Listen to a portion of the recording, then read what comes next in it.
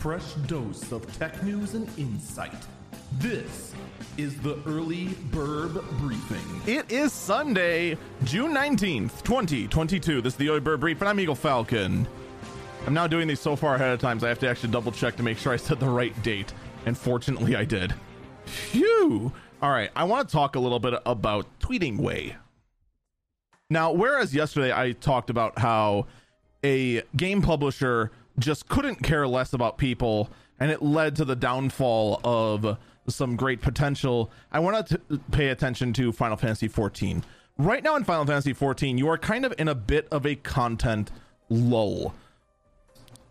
Rating-wise, you just had a big ultimate go through in the Dragonsong War Ultimate, which is a big content, but that world race is over. You have some crafting quests you can do, some interesting little this and that's. You have the start of the Hildebrand, which is just absolute comic genius quest starting up again. But for the most part, after you've done all that, which only takes a couple of days, there's a bit of a content lull. There's not a whole lot to do other than just do whatever just to grind up either Gil, gold saucer points, or whatever.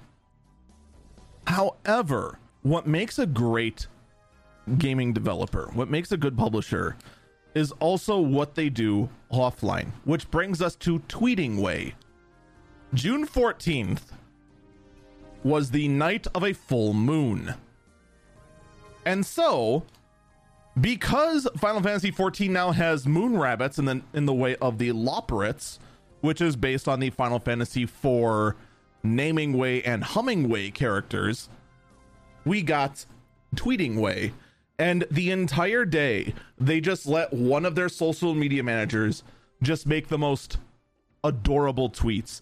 Starting off with, "Hi, I'm Twee," with a few minutes later followed up with, "How to delete a tweet," and then, "Hi, I'm Tweeting Way. Nice to meet you, everyone."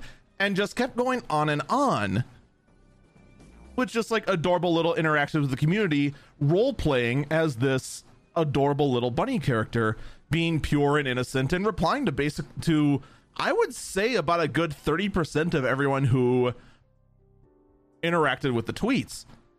And throughout the entire day, it was great. Especially from my point of view, whereas I'm currently going through a major move and it's very stressful, while also there being a lot of stuff going on at work at the same time, and it's just all overbearing. And to just go ahead and just sit down, pop open Twitter, and for once just see some adorable, wholesome content, it is a very, and I stress very, welcome change of pace.